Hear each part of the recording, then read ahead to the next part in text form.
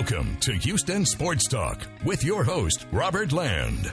This past week has been as unpredictable as the Rockets season. They blow a 19-point lead to the Lakers with James Harden in the lineup and beat Golden State at Oracle without James Harden.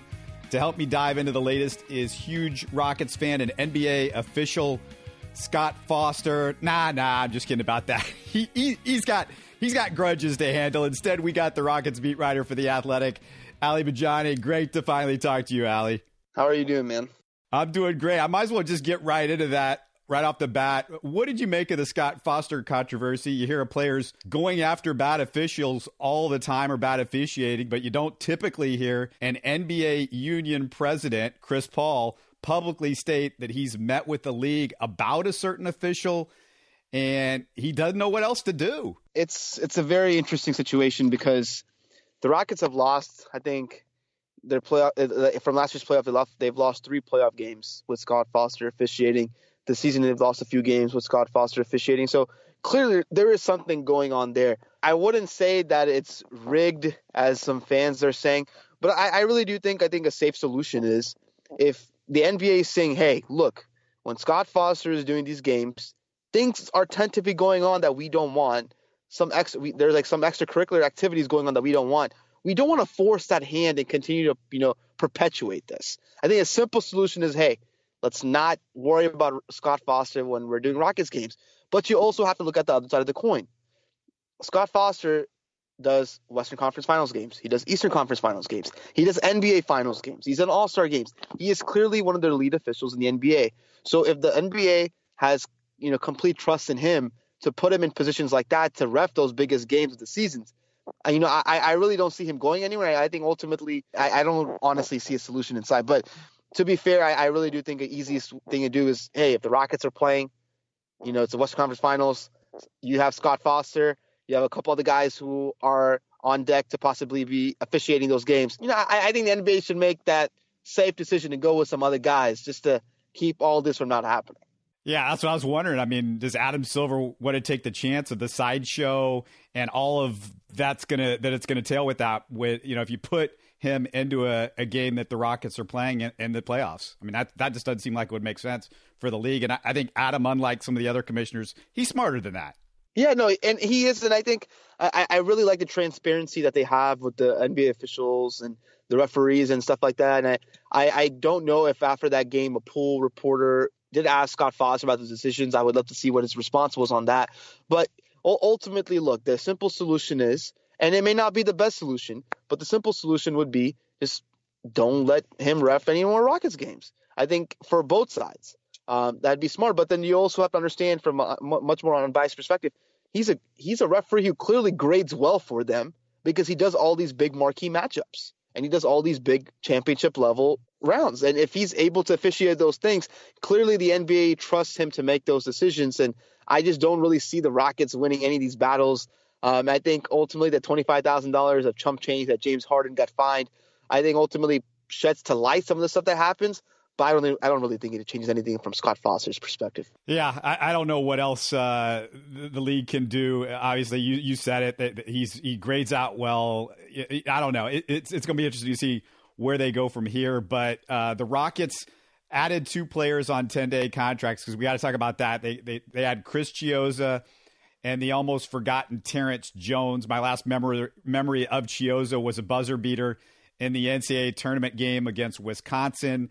It was a pretty cool buzzer beater. My last memory of Terrence Jones, though, unfortunately, was a lot of bad defense for the Rockets. You're going to party like it's 2016. It's not the same as 1999. But, no, I think you're going to ask me about Terrence Jones.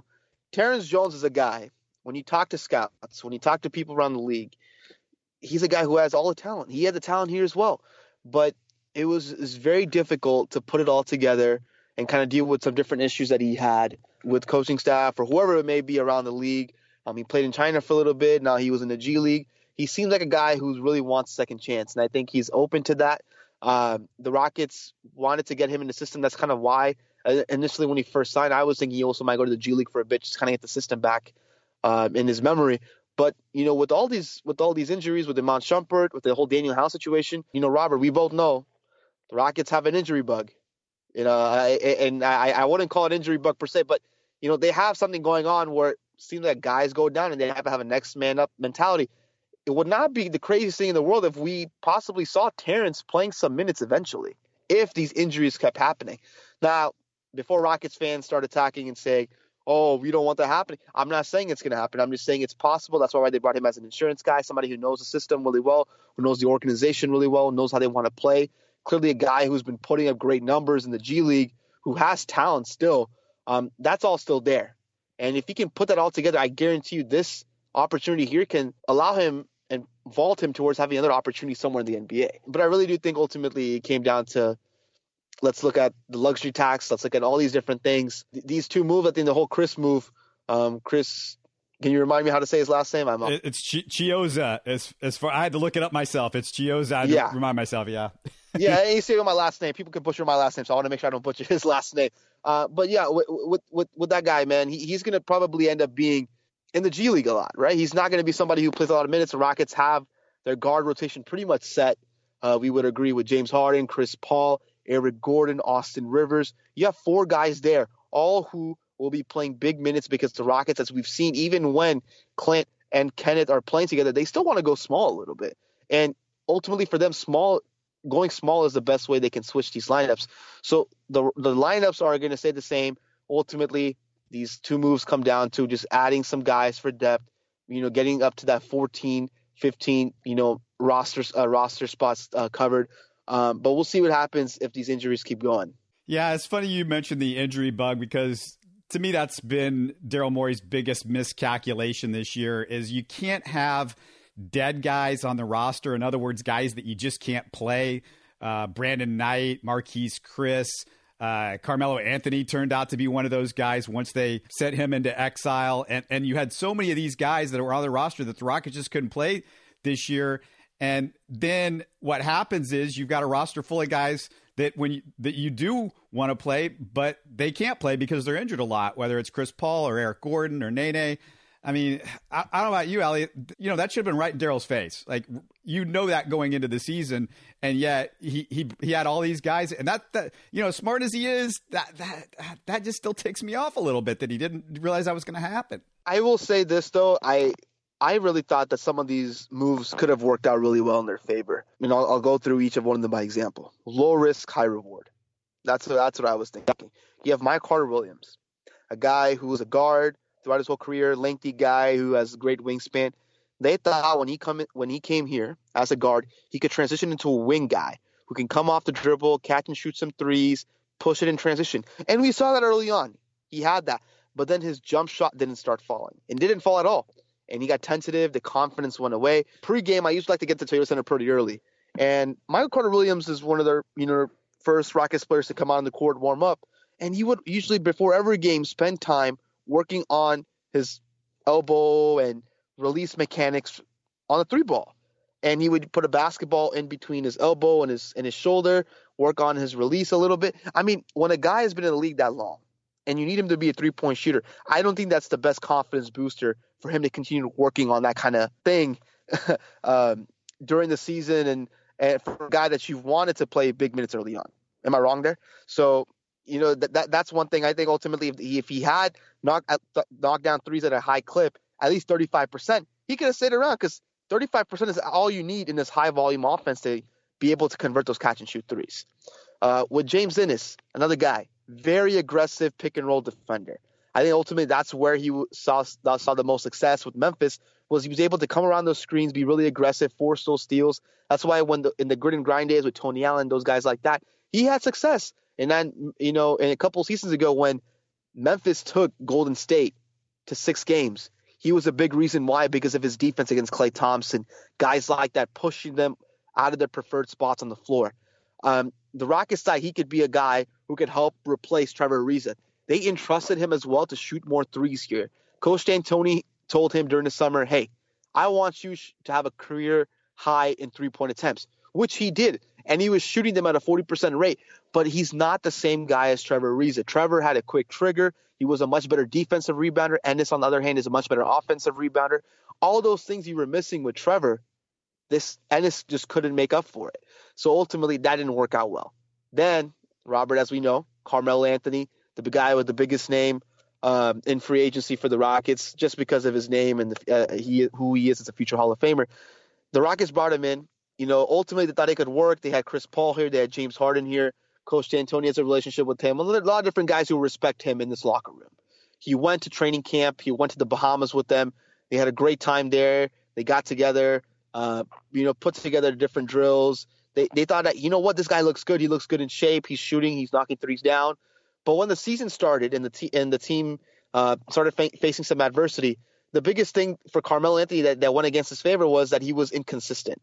There were 3 games, I believe. I may be paraphrasing here in terms of stats, but I'm pretty sure I'm correct. 3 games where he had above 20 points. 9 games or otherwise he had points in the single digits.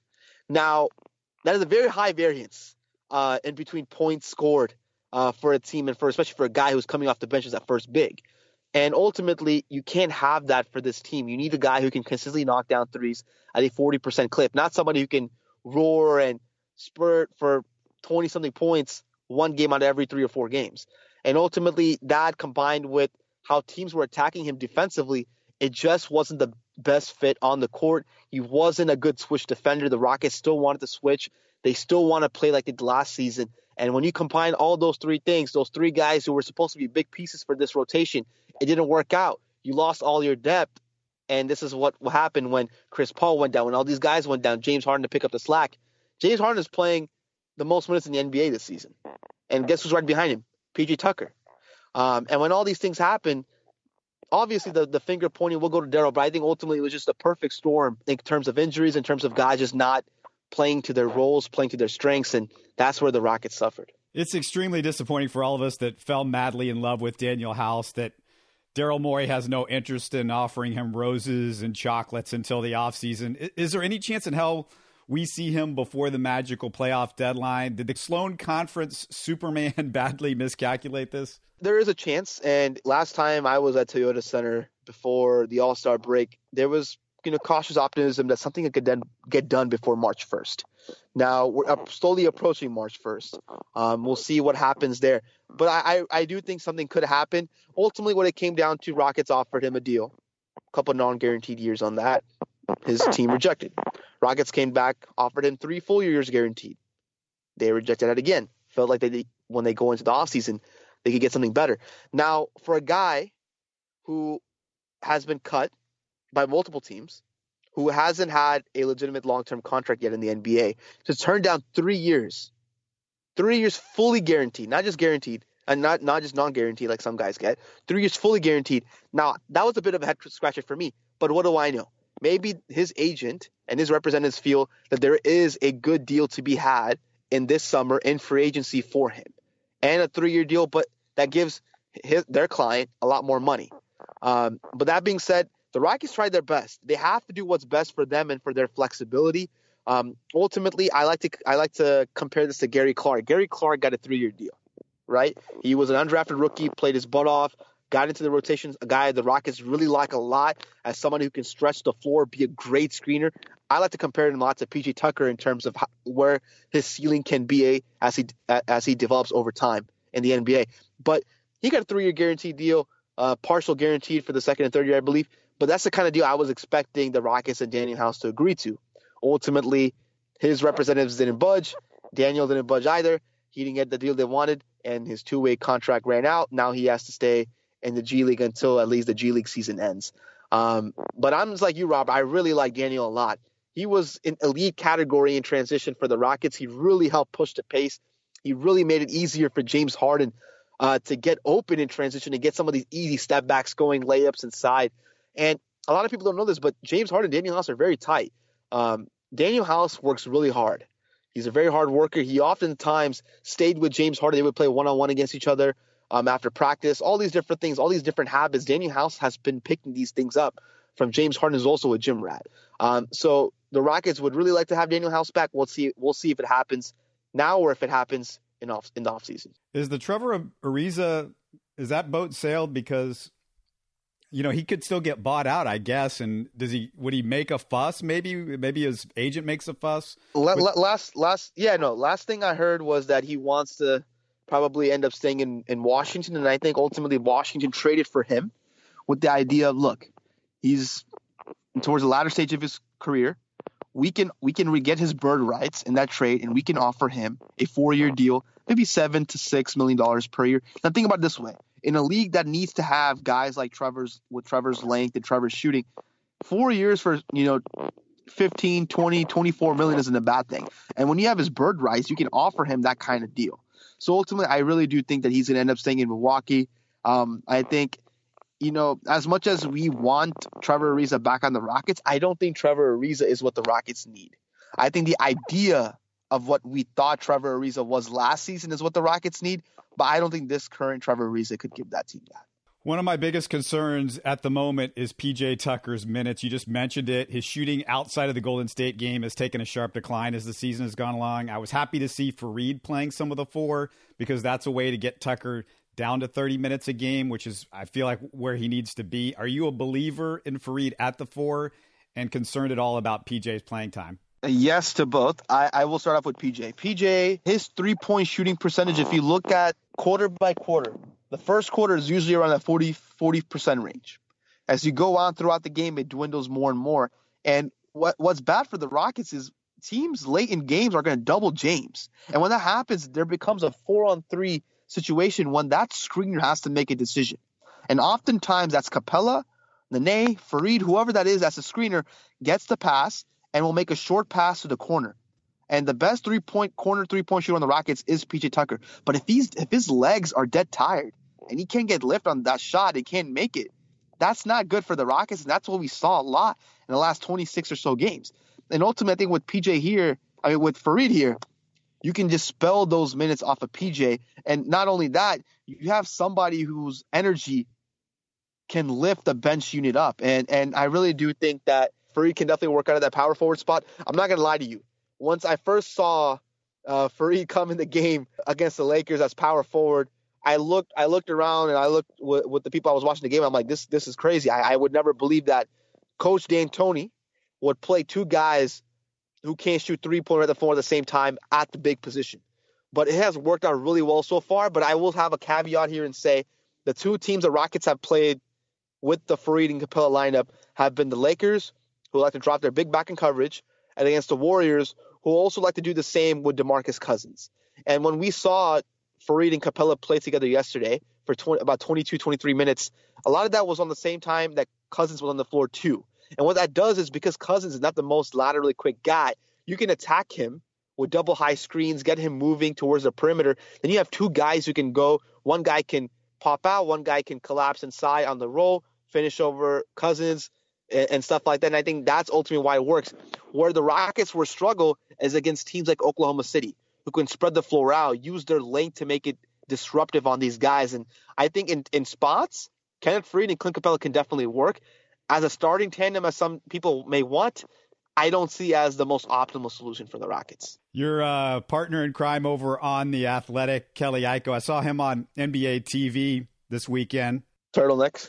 Yeah, he was going with the crushed velvet look. I want to get your thoughts on him as a fashion icon, and also his voice was compared to, I think they compared him to Biggie. Do you buy into that? Kelly's fashion is second best to no one. This guy has the best fashion, and no, I'm just joking. He has terrible fashion. Oh my goodness. That's my brother. I love Kelly. You should see him wearing a white turtleneck. Now, you think that the velvet looks good. Wait till you see that velvet suit with the white turtleneck. Then we got a story there. I'm really waiting for the playoffs for him to bust that out so he can have that on NBA TV. That's really funny. Now, in terms of his voice, though, I don't want to boost up his ego, so I think I'm going to keep that to myself. But, he's great, man. He works really hard, and Kelly and I hopefully are doing a good job, man. It's been a fun time covering the team with him. We actually covered the team together for ESPN 97.5 in Houston for a season or 2, and now it's been a blessing to have him as somebody to work with to cover the Rockets as well, and it's been great. What's your background for those that don't know? I am actually not old. I'm not in my mid-30s, as many beat writers usually are, early 30s. I'm actually in my early 20s. I just graduated from the University of Texas, so hook 'em. I'm sorry to any of the Cougars or Aggies listening right now. But no, I got into covering the Rockets about 5-6 seasons ago. Lost track already. He's my senior in high school. Started writing, and actually Ben DeBose, friend of the program probably, Locked On Rockets, he actually pushed me to start writing. And he gave me the advice that, and I hope this advice for anybody listening who wants to get into journalism can heed this advice as well, is make yourself unique. Put yourself in any unique situation that nobody else has already had before. So for me, there's Jonathan Fagan. There's all these guys who cover the team who do a great job of giving the narrative of the team, giving a good insight about how the team is in the locker room, outside the locker room, giving great features about the team. Where I felt like that there was not enough coverage was in the X's and O's. And I really made myself a savant of basketball, the strategy in general. I talked to scouts. I talked to all these different people just to make sure that, hey, I love basketball, but I want to be able to see their perspectives, what their passion lies from. And from that, I've basically continued to improve as a writer, continue to improve as a communicator. Now I'm, covering the team for The Athletic, and it's been a great blessing, man. I've lot of mentors along the way, but yeah, it's pretty much started as a hobby, and it's kind of turned into something even bigger than I could have ever imagined when I first started in high school. Is there a piece coming out, or maybe one that you've already got in a can that's already up on the website that people should seek out? A lot of people ask me this question: do players have fun playing with James Harden? It's a great question. Now, if you talk to every player, they'll tell you, yes, we do. Because think about it this way: when you have a guy like James Harden who can get the ball so easily into his teammates' hands, then all they got to do is get in the perfect spots and catch and shoot the three. Who wouldn't want to play with James Harden? And I just did a recent story and a feature on James Harden, his leadership, and how he's grown as a leader. He's become a guy who's vocal, who leads by example, and is a great communicator, great with feedback. And I wrote a whole feature on that. That's on The Athletic. I'm also working on a story right now on the Fareed and Capella pairing to see if that's feasible. Can we see that in the playoffs against teams who will space the Rockets out on the floor? Can Fareed hold his own in switches? So I am working on that. Look out for that later this week on The Athletic, and that's something I'm really excited to share with everyone when it comes out. It's just amazing he was out there, isn't it? I mean, it's hard to believe. Fareed, he's worked really hard, and I talked to Kelly about this too. Kelly talked to him, and he was like, I've been working on this three-point shot for a while. I can shoot the shot. I just never did because I was never given an opportunity to. And Coach D'Antoni, if he's known for anything, and if one day when he retires and he goes in the Hall of Fame, one thing that Coach D'Antoni will be known for with his players is the confidence that he gives them. And if you ask any player that Coach D'Antoni has coached, that's the number one characteristic that they'll talk about. And for Kenneth Fareed, having that confidence from Coach D'Antoni has meant the world to him. He's showing that on the floor with his energy. He may not be the best defensive player on the court, but his energy and hustle makes up a lot for it. And I really do think that if he plays with that energy and hustle, that no matter how teams will go against him, they can have a positive rating out of that lineup. Last thing, tell people what a bargain The Athletic is. I really do think where The Athletic stands out is that we don't give you the story that you see.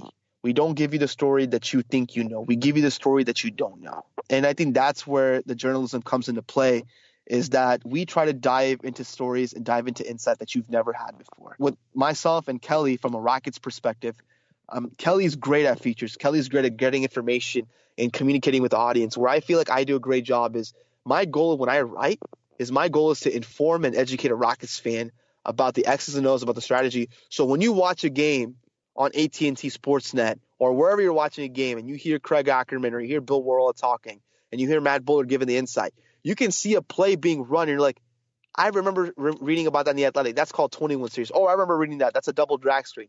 Or I remember why the Rockets play this lineup. Or I remember why James Harden likes to shoot a lot from the right side than from the left. It's because a lot of these things that we may not necessarily notice on the basketball court, I want to help bring to light so that whenever Rockets fans are watching the game, they feel like that they have a much deeper connection with their team. That's why I really feel like the Athletic's a bargain, because you honestly will not find that anywhere else. Well, if you haven't already, get a subscription to The Athletic. Go check out Ali Bajani's work. It's also at Rockets_Insider. Hope we can do this again with you, because this has been a blast. Thanks, man. I really appreciate it as well. I've listened to the podcast in the past, and if you aren't subscribing already, if you're listening because of this podcast, I highly recommend you go subscribe to the podcast. Thank you so much. Appreciate you taking the time, man. Don't forget to follow Houston Sports Talk on Facebook and Twitter. Subscribe to us on iTunes, the Google Podcast app, or the Stitcher app. Give us a 5-star review on iTunes when you get the chance, and tell your friends about us. Spread the word, everybody. Thanks for listening.